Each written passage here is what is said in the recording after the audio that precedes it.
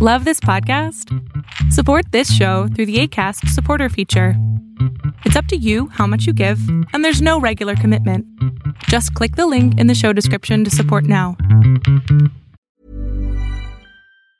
Hey, it's Ryan Reynolds, and I'm here with Keith, co-star of my upcoming film, If, only in theaters May 17th. Do you want to tell people the big news?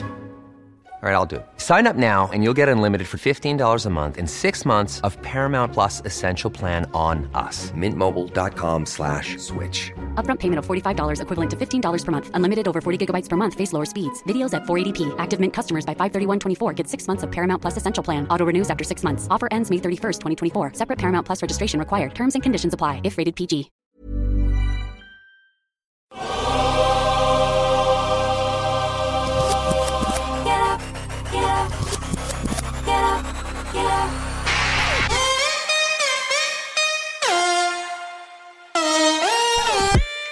Welcome to the Bucher and Friends podcast, co-starring 10-year NFL veteran and Super Bowl champion Will Blackmon. Standing from the end zone, he throws, and it's deflected away, and it is picked off by Will Blackmon, the former Giant. Tim Dwight watches it hit, bounces, picks it up at the 10, slips a defender, fumbles the football, it's up for grabs, it's covered in the end zone by Will Blackmon for a Green Bay touchdown! And now, here is your host, Let's send it over to Rick Bucher. Rick Bucher.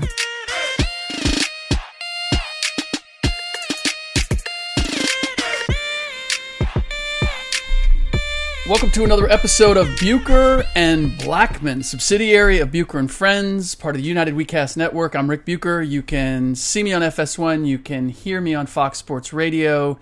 You can follow me on Twitter and on Instagram at Rick Bucher. We have new management when it comes to the gram. I'm getting some assistance. I won't say from who, but he lives in the same house as I do, and he thinks he's pretty smart. So I knew it was one of them. What's that? I knew it was one of the Buchers helping you out.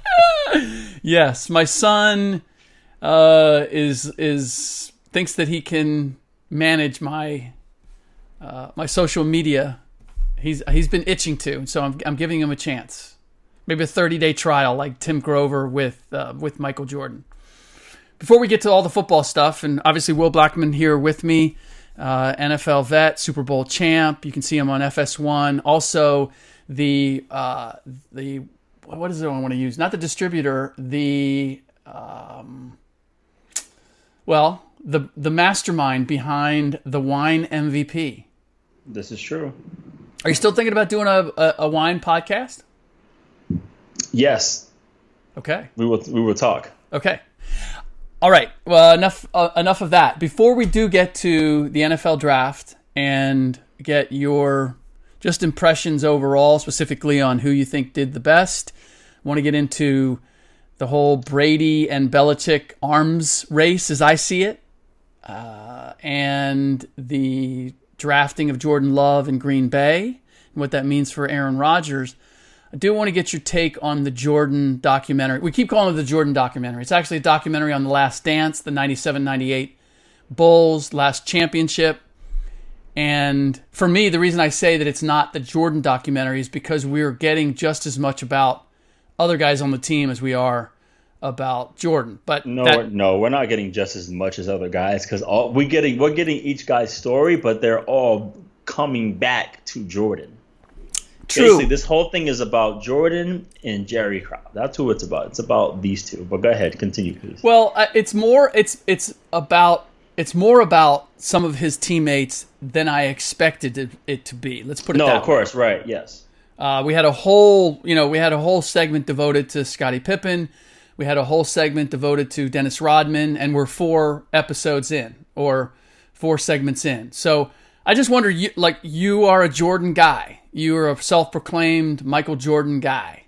Yep. What are your feelings about what you have seen so far? Have you seen anything that either surprised you or changed or shifted or affected your view of Michael Jordan? I think although everything that I have seen, nothing has surprised me. I feel like I've known a lot of stuff already because I've seen pretty much every single Michael Jordan documentary that has ever existed. It was fun to hear, Rodman's side, but I've seen Rodman documentaries too of him speak about it. So there's been a lot of things documented about the team. I'm just surprised, I guess, how Jordan is today. He's very, very different. Just from afar, he just seems, I don't know, just very distant. Distant. I almost feel like the guys who are that good almost are a little different. Yeah, I actually, from that standpoint, he seems to me a little more settled. And maybe I'm reading too much into it, but I feel as if the death of Kobe Bryant and his reaction to that Michael is a little more thoughtful than I knew him previously to be. And I always knew he was a person. I knew he wasn't the machine that he was made out to be. I knew he had feelings. I knew he wasn't a bad guy by any stretch. But there's a certain sense of mortality about him or vulnerability about him that he's acknowledging now that I don't remember him acknowledging before. Right. So that's what I see as different. The other part for me is... But that's what I mean, though. Like, Michael now is what I'm seeing different, He seemed more... So you're saying he seemed more distant... I'm not... Well, I don't know him personally, so it's really hard for me to say. You know what I'm saying? So, just to truly answer the question, the one thing I did not know, though, is the whole injury with his foot and how they didn't really want him to play because pick was up. Right. So that story, I didn't know that it really changed how he felt about management that early in his career. Good point. Nor did I. I didn't know that really set the die for everything else, right? There was no return after that.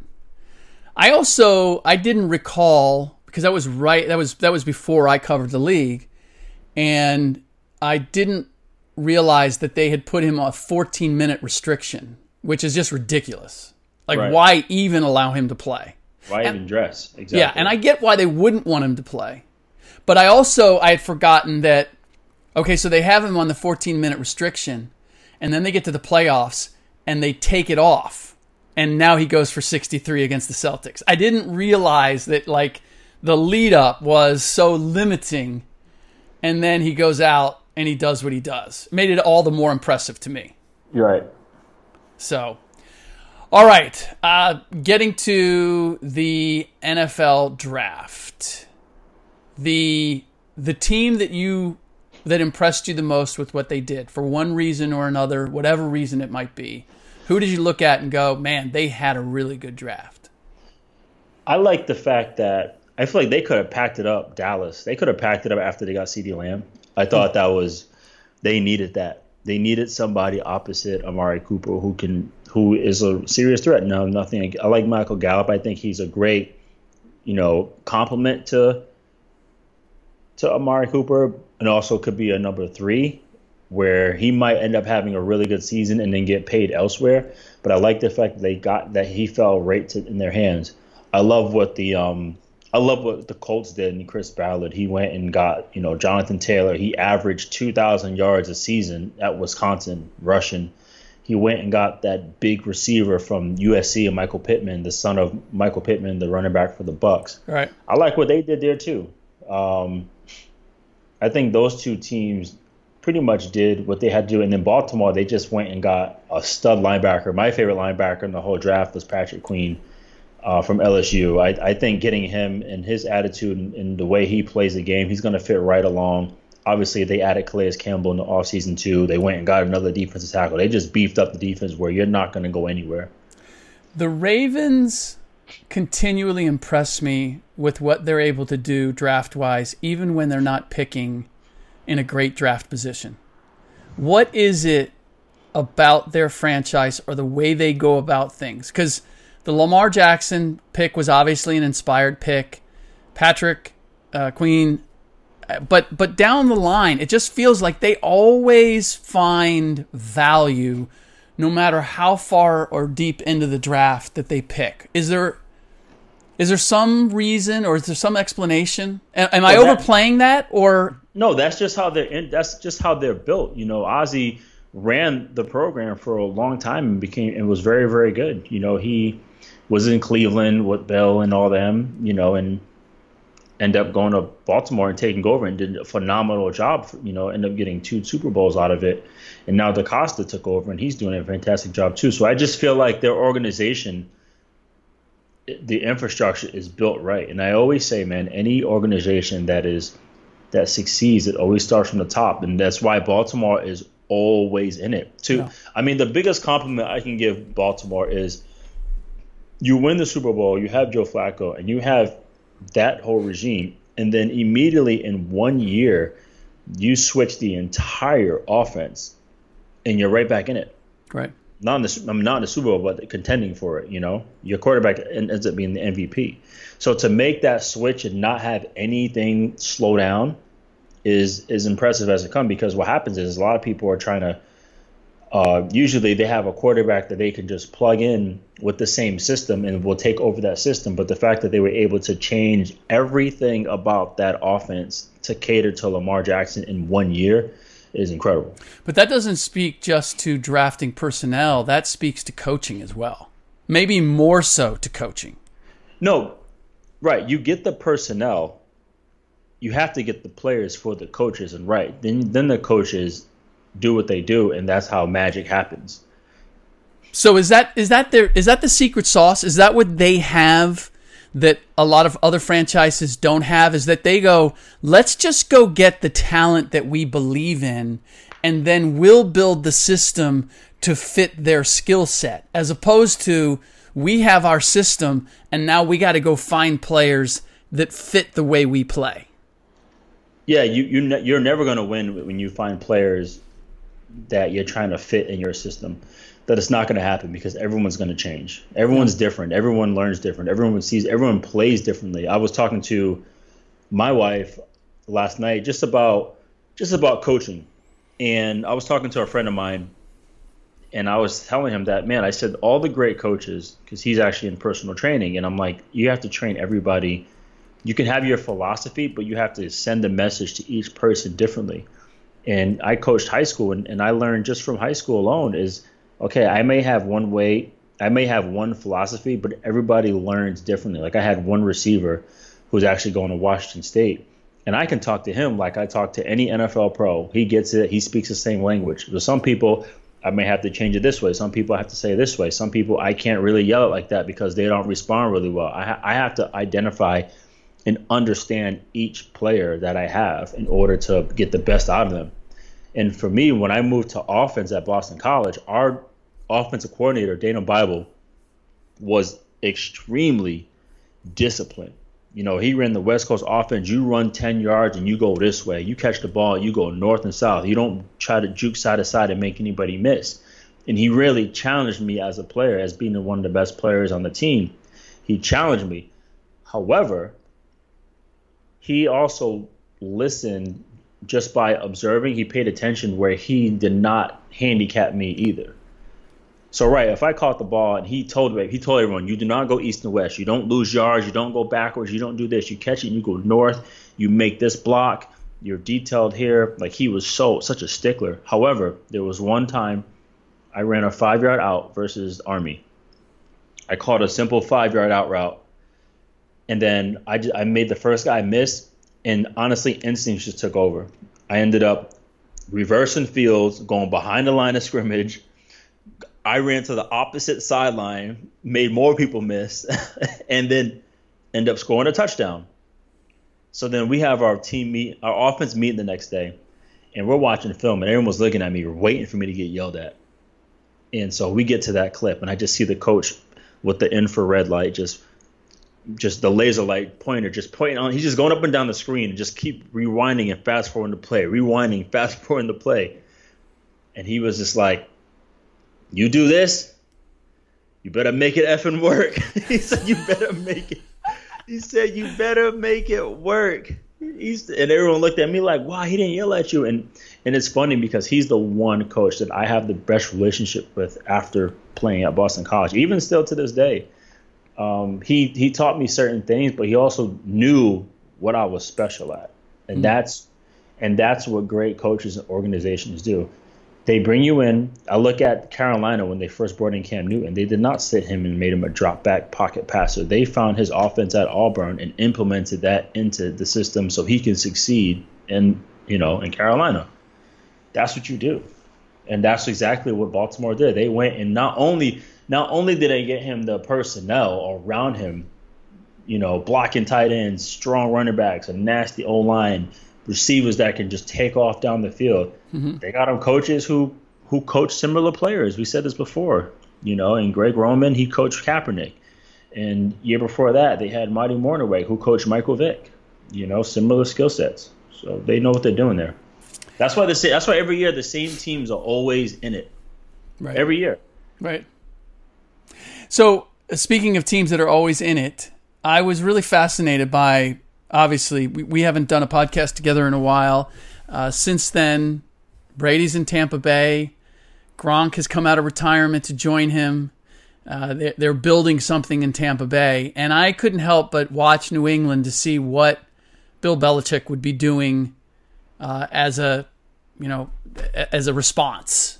Because people have taken those two guys going to Tampa Bay, joining forces down there, as a statement about Bill and about the Patriots. And are people wrong in doing that? Are they thinking these guys decided we want out of the we want out of the cage, we want out of the bird coop, we want to flex our own?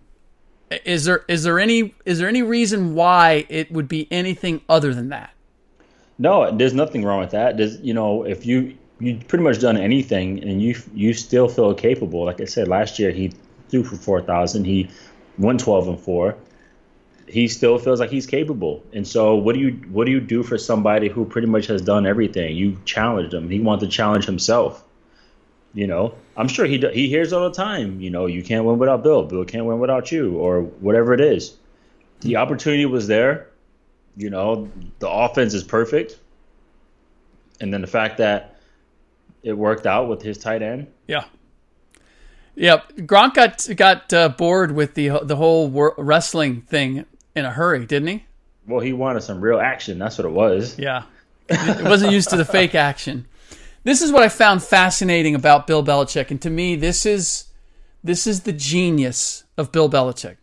Because I think if anybody else, they would have fed into their ego of, all right, I got to show that I can win without Tom Brady. I have to show that I can win without Rob Gronkowski. And there's no doubt that Bill Belichick wants to win. But he's not going to use this coming season as the referendum on whether he can build a championship team without Tom Brady. He's playing the long game. Even at his age, he's playing the long game. Because didn't draft a quarterback, is his first 3 picks were all on the defensive side of the ball. He added some picks. To me, he realizes that one of the reasons I think Tom wanted to leave is because they had a dearth of talent. They need to restock. They need to rebuild. And that's what he's doing. And rather than jump out there and I got to get a quarterback and I got to win this coming year, and we'll see how good they are this coming year, but he's really looking at it saying, I need to rebuild this thing entirely. And so I'm going to rebuild based on what I need overall and what's available to me, and not necessarily what I need to win right now to prove that I can win without Tom Brady. Well, that's what happened. So first of all, he had a Pro Bowl quarterback, Drew Bledsoe, who took them to the Super Bowl when Parcells was the coach. And then made the conscious decision when he got injured to keep Tom Brady in the game. But when Tom Brady was plugged into the team, that was a fantastic team. Right. They had a great team that was built. So it wasn't like, we just need the team was good. And they plugged him in there and then took off. And then Tom Brady ended up being what he was. Right. So at the end of the day, you have to build a team. I remember when I was on the Redskins, Scott McCloughan, he did not want to pay Kurt the whatever he was asking for, but he was willing to pay him a lot of money, which would have took care of him and his family for good, for life. But what he wanted to do was, he said, I'll take care of you financially if you just take care of me and just do your job, because I'll build you a team. I'll build a team around you.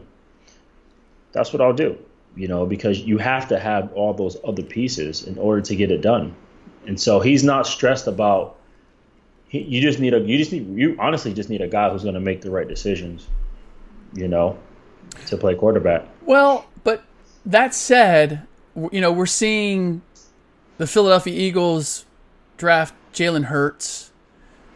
We have the Green Bay Packers drafting Jordan Love. Like, we're seeing people put an emphasis on the backup quarterback, Derek Carr, and we got Marcus Mariota. It seems like everybody is looking to have two quarterbacks now, even with quarterbacks being protected now more than ever before physically.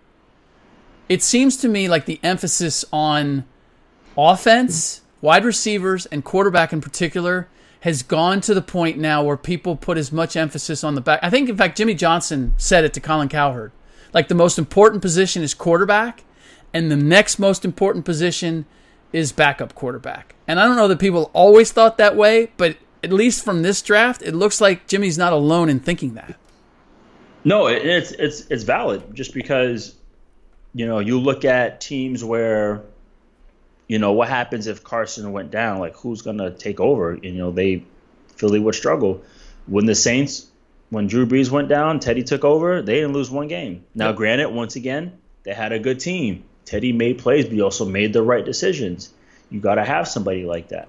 But I see two different things. I see teams getting backup quarterbacks. You look at Philly because, yes, they invested a lot of money in Carson Wentz, but also, too, he does get hurt. Yeah. And when he gets hurt, the team suffers. You know what I'm saying? So, they talked about how they're a group that develops quarterback. They're a developing quarterback type of team, and they like to groom quarterbacks. I get all that, but they got somebody. They needed a serious backup quarterback, and they feel like that was the case. So they look at it like that. And then I look at Green Bay getting Jordan Love.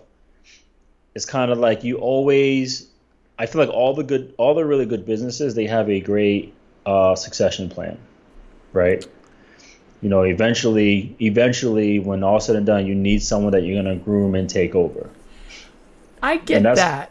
That's kind of how I see it. I understand the draft. They went and got that guy. They got more.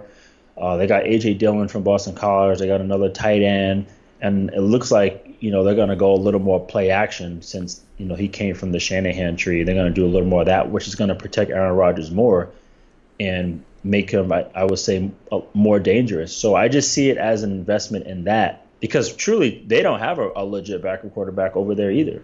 Right. But they did not draft a wide receiver. Like, when I look at weapons for Aaron, and this is the read that a lot of people have, and I haven't decided whether I agree with it or not, but this is the general read is they drafted Jordan Love and they didn't get any weapons for Aaron right now. They're making a move for the future, like decided, even to the point like maybe ticking Aaron off so that he decides, you know what, this is my last year. Do you give that concept, that idea, any credence? I don't give it that much, but I agree they are building for the future. It's like, get your quarterback problems out the way now. It's like go grocery shopping when you just ate. Right. Don't go looking for a QB when you really need one, because then that's where you're gonna just be desperate and grab whoever. Brian Gutekunst is new, so he's coming in here like I plan on being here longer than Aaron. Yeah, longer than usual. So I'm not here trying to fix this to win right now. I'm trying to build a sustainable organization. Yes, I do have a quarterback that is MVP caliber he is a multiple MVP winner who has won a Super Bowl, we are still capable of going now, but let me take care of all of the problems that are within his organization to help us be sustainable. It's funny, I'm watching on Netflix, that documentary "Subtle Until We Die," about the football club in England, and I'm on season 2, and they've gone through, I think, 2 owners, 4 coaches, all kinds of things, because just from a financial structure, it was all messed up. They just were so behind. So they would bring in a new coach or a new whoever to try to build some sustainability in this organization. Like, they can't just go out there and buy a bunch of players and then now they're in the hole financially. They're not winning games. They're not producing. They got to keep making change. And I just feel like Brian Gutekunst is coming in here to truly put his stamp on what he's going to do and help them build for a long run. And that same thing too with Chris Ballard in Indianapolis. He's building everything through the draft, to be there for the long haul so that they can win for a long time. To my point, that's what you look at Seattle. They never rebuild. They reset. They restock. They recharge. That's just how they build their program. I look at, we'll see what the Patriots do. It's the first time they're doing something different in a long time. Same thing. Steelers, they just rebuild. They got a bunch of young first rounders, but they just restart and restock.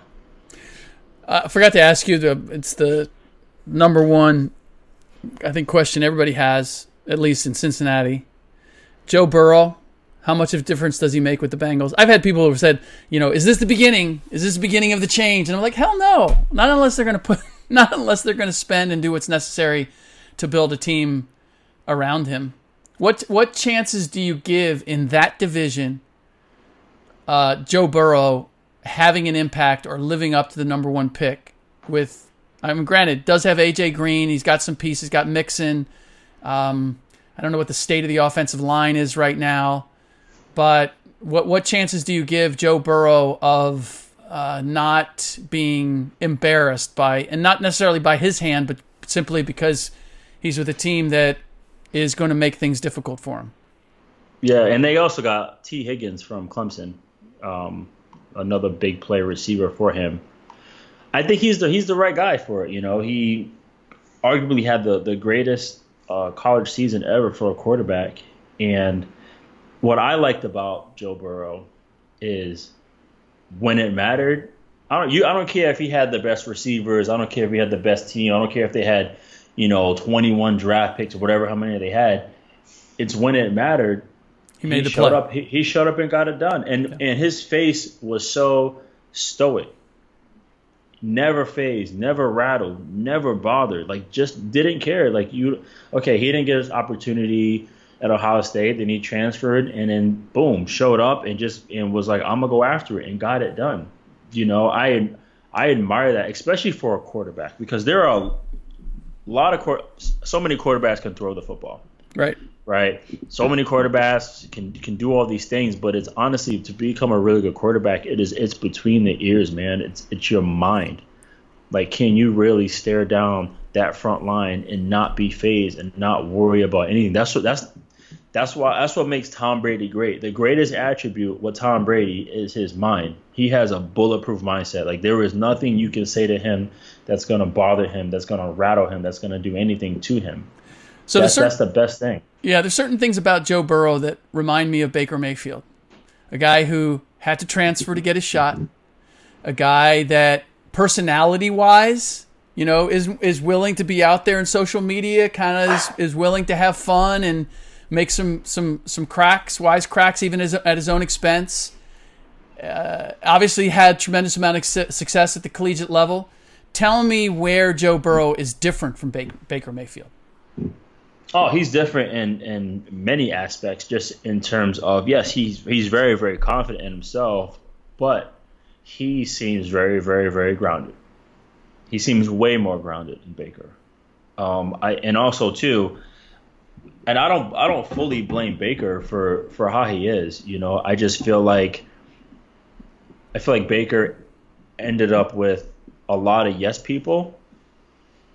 And that's just, like I said, this is my personal opinion. I feel like when he was given the keys at Oklahoma and took over, and I think I love him as a player. And same thing, when he went to Cleveland, I know I'm positive that they truly gave him the keys to that organization, and they were just feeding him like, we need you to come here and change the culture. We need your energy. We need you to be yourself. We need you to come here and give us that tough attitude because we've been losing. And then LeBron left, so it was like, nah, you're going to be the man. So you need to. This is your team. This is your. I know they had to feed him that for him to act how he was, because even in interviews when he's speaking about people's injuries, he's speaking about other players' financial situations. He's speaking about all this, that, and the third.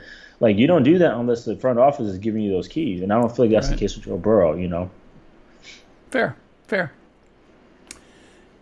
Should Aaron Rodgers be salty about what they did? There's never been a faster or easier way to start your weight loss journey than with PlushCare.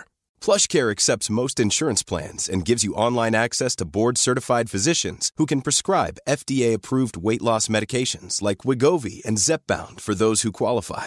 Take charge of your health and speak with a board-certified physician about a weight loss plan that's right for you. Get started today at plushcare.com/weightloss. That's plushcare.com/weightloss. plushcare.com/weightloss. I don't know his relationship with Brian Gutekunst. So I feel like anytime, if I was Aaron Rodgers, you take a quarterback in the first round, I didn't know that. Yeah, I'm gonna feel some type of way, of course.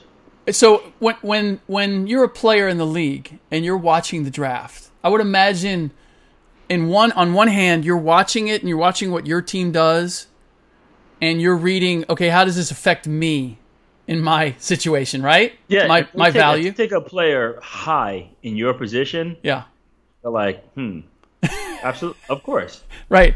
Especially if you're, but only really if you're not a main guy. If you're not like a main starter, and right. They draft somebody in the third round, you're not tripping really. But if you're a guy in the rotation and you're probably number 3, and they go get a corner at number 1 or number 2, then you're like, oh, looks like they're trying to possibly plug him in there. You know what I mean? So, sure. That was kind of, for me, I didn't get drafted until the 4th round, but I was the first defensive back that the Packers took, and they wanted me to be the 3rd guy. So I remember coming into the Packers, I mean, guys were trying to throw me out to get my reps. Oh, everyone felt kind of threatened, like, okay, we know they're trying to hand him the spot. Right. Basically. So if you are one of the main guys, though, whether it's on the defensive side of the ball or on offense, you're the quarterback, and you watch how your team invests its picks, whether around you or on the other side of the ball, or however they utilize them, how do you read that? And I know you weren't necessarily in that position, but I wonder if you have a feel for how guys read that situation, whether they're watching that and feeling some kind of way about that. Well, I know, with, like, for example, Charles Woodson, his whole thing is, I'm not going to go out of my way, but if you come to me and you have questions, then I'll help you. I have no problem doing that. But I'm going to take care of my business, and that's exactly what he did. So you mean in terms of if management comes to them and says, "What do we need?" Management goes to Charles? Yes. Oh, I'm sure they have before, and I can't remember what he did say something. I think he said we need like D tackles or something like that, and I think we got like B.J. Raji out of the situation. It was something like that. I can't remember exactly, but I don't know. I think too, if you're a guy who's a starter and they draft a guy number 1 in your position, you just level up. They went and got, after going I think 4-12 or something like that, they went and drafted Aaron Rodgers, and Favre the next year, goes 8-8. And then the year after that, he takes us to the NFC Championship game. That's crazy. His last year, he took us to the NFC Championship game in Green Bay. That is kind of crazy. And I know for sure he was trying to get that title, and he was playing for him,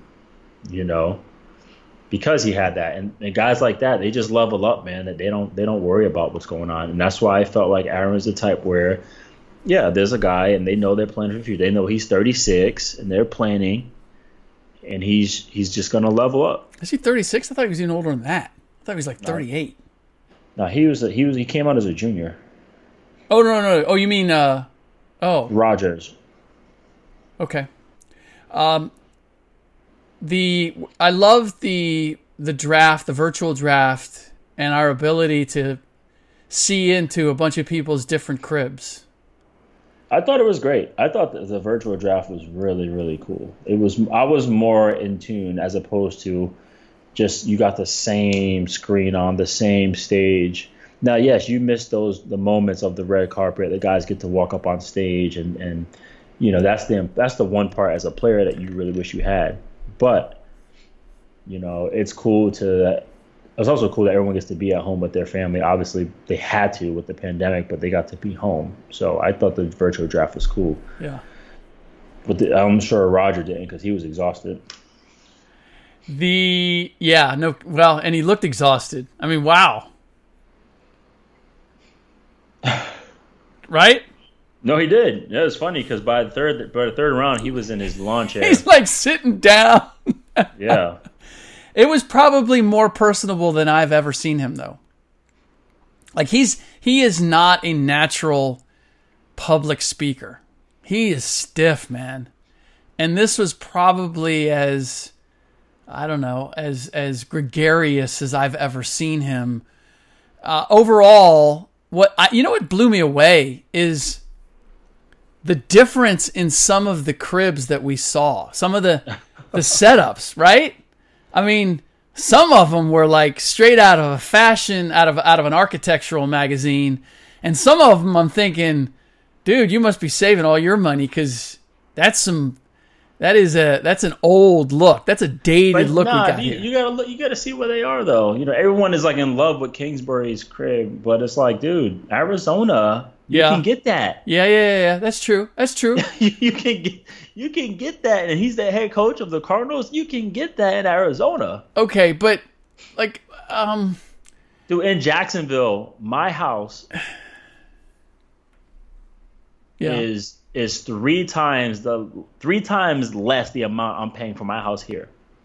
Yeah, and probably 3 times the square footage, or no, it's probably maybe 1,000 less in Jacksonville. 1,000 square feet less? Yeah. Than what you have now? Yeah. Oh, I would have thought you would had a lot more space down there.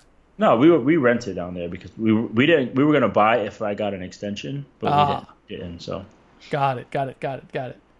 What did you make of Bill Belichick? Oh, his little he was in 1992. Oh my, 1972. That was.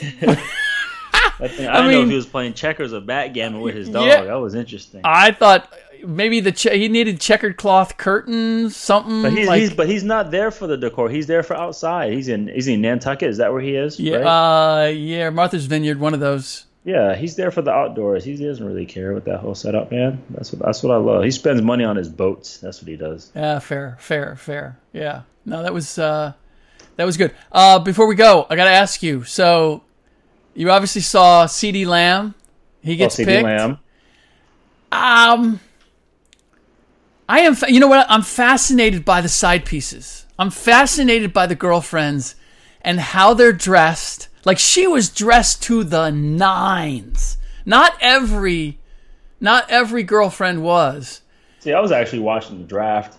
What do you mean? What, you're watching the draft? Once they announce the dude and you know what he's capable of and where he's going, it takes me about 15 seconds to imagine that. I don't remember what she looked like. I remember the phone thing because everyone kept replaying it when his phone rang, his second phone rang, and she grabbed that and he snatched it back. Right. So I remember that, but there were so many funny things that were going on. My whole thing is like, man, unless you guys are in it for the long haul, it's like they shouldn't even be there at the house. I agree, like, 1,000%. It should be like church rule. Like, okay, I'm going to church with my family today. Right. Are you going to invite the girl you hanging out with your family to church? Like, nah, man. No. You know what? That's watching heartbreak before it happens. Because that's not lasting. Now they got stuff documented. It's documented. Like everyone keeps putting up the whole thing with, Russell Wilson cheering with his girlfriend back then, right? And now, he's with Sierra, having the second child together. I mean, there is the Patrick Mahomes. I think they're in it to win it. I think I don't think that's going anywhere. It's early. Really? It's early, dude. It's early. It's early. Nah. He just seems a different cat. He seems Tom built Brady for Kansas. wasn't always with Giselle. Yeah, but he wasn't advertising anything early. No, he was with that actress, right? I forget her name. I don't remember. Oh, yeah. He had a kid with her, didn't he? That's what I'm saying. Yes. Yeah. That's right. That's what I'm saying. That's right. This is just one Super Bowl. This is one MVP. I don't know. Ross, I'm telling you, it's I don't know. It's different, man. So, you know what? I have to question CeeDee Lamb's judgment. Not on having her there, but the fact that he's holding two phones. He's holding the bat phone, right? Like, if you have two phones, you're basically advertising, I got something working on the side. There's no other reason that you would have two phones at that stage of your life. Unless you got free cell phone deals. Come on, man. I had 3 at one point. When? In college? No, in Green Bay. Okay, that's after you went pro. CeeDee Lamb just turned pro. He didn't drafted. just turn pro. Once he declared, everybody's clawing at the Well, dude. that's true. That's true. You know how it goes. Basketball, you know how it goes. Yeah. No. I got you. That's true. I was gonna say on anybody. Yeah. No, I know. He already had plenty of money in his pocket. Yeah, look at Telfair, Adidas, and you know how it goes, man. I'm not telling something you don't know. Right. All right. Anything we didn't cover? Anything we forgot? No, I think that. Oh yeah, you know what? You asked me about defensive backs because Okudah went early. Yes. And ironically, Okudah from Ohio State, his athleticism comp was yours truly. Wow. How about that? It was me. I was like, well, damn, maybe I should have went first round. I'll tell you what, though, you've been putting out some clips. Some of your returns. My goodness. Here is my problem, and it was good. A double-edged sword. It was good, and not want to say it was bad for the early part. It was bad, being that I was good at everything. But I didn't master one thing. In order to be first round, you got to master your position, and I didn't master anything. But I was good at a lot of things, which in turn allowed me to play for a long time. Right. Because anytime it came down to the roster, is like, okay, we can't get rid of Will because he plays nickel, dime, corner, safety, strong safety, free safety. He can be a returner. He covers kicks. And he also is an emergency receiver. So automatically, if the head coach, if the GM maybe was thinking, I had the defensive back coach fight for me. I had the special teams coach fighting for me. I had so the more I was able to do. But yeah. But anyhow, you wanted to know. I want to know. You asked me about what's the one ingredient for a rookie defensive back when he enters the NFL. And the main thing is confidence, and that's just a defensive back, period. And it sounds so cliche, but it truly is. Confidence before you even line up, because at any moment, as soon as you relax, that's when you're gonna get hit, over the top of something or get hit with a move. That's the one position where you truly have to be keyed in at all times, especially when you're in coverage. So I think just the confidence. The biggest thing is, it doesn't matter who lines up. It's like you get respect from other receivers, other defensive backs when you keep challenging people. I remember in 2000, I think it was 2007, 2008, when we were watching the film on the Dallas Cowboys, and we saw this young defensive back from the Jets light up T.O.'s chest. And we were like, dude, who is that? Like, just getting in his face. And it was Darrelle Revis. It was him just getting in his face, just didn't care. You know what I'm saying? That kind of a thing. That's how you get better. You challenge people, and that's where a young defensive back it becomes to that. And then, you have to truly find a way to understand and study film constantly, because that's, once again, how you're going to get better. Good stuff. Yep. Good to be back with you, Will. Yeah, appreciate you. Yeah. We should do this again. we need sports. Yes, we do. Yes, we do. All right. That does it for this episode of Bucher and Blackman, subsidiary Bucher and Friends, part of the United WeCast Network. Hey, don't forget, rate and review the show on iTunes or wherever you get your podcasts. And if you want us to do something for you, then screenshot that review and send it to @BucherFriends, and you'll be eligible to win some prizes. Next podcast, I have no idea who's going to be joining me, but we have some more intensive review to do on the Jordan doc, and I do want to get into the whole handshaking thing. I know Isaiah Thomas very well. I knew Michael Jordan. I knew the Bulls very well. I want to get into exactly the ins and outs of what was done there. So we will do that in the next podcast, whether I have a guest or not. For all of you out there listening, please stay safe, please stay healthy, and as always, thanks for listening.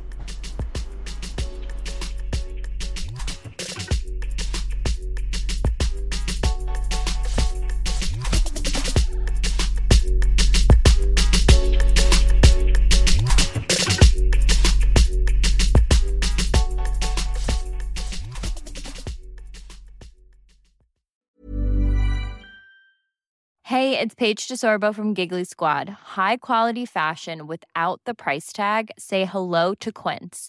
I'm snagging high-end essentials like cozy cashmere sweaters, sleek leather jackets, fine jewelry, and so much more. With Quince being 50 to 80% less than similar brands. And they partner with factories that prioritize safe, ethical, and responsible manufacturing. I love that. Luxury quality within reach. Go to quince.com/style to get free shipping and 365-day returns on your next order. Quince.com/style.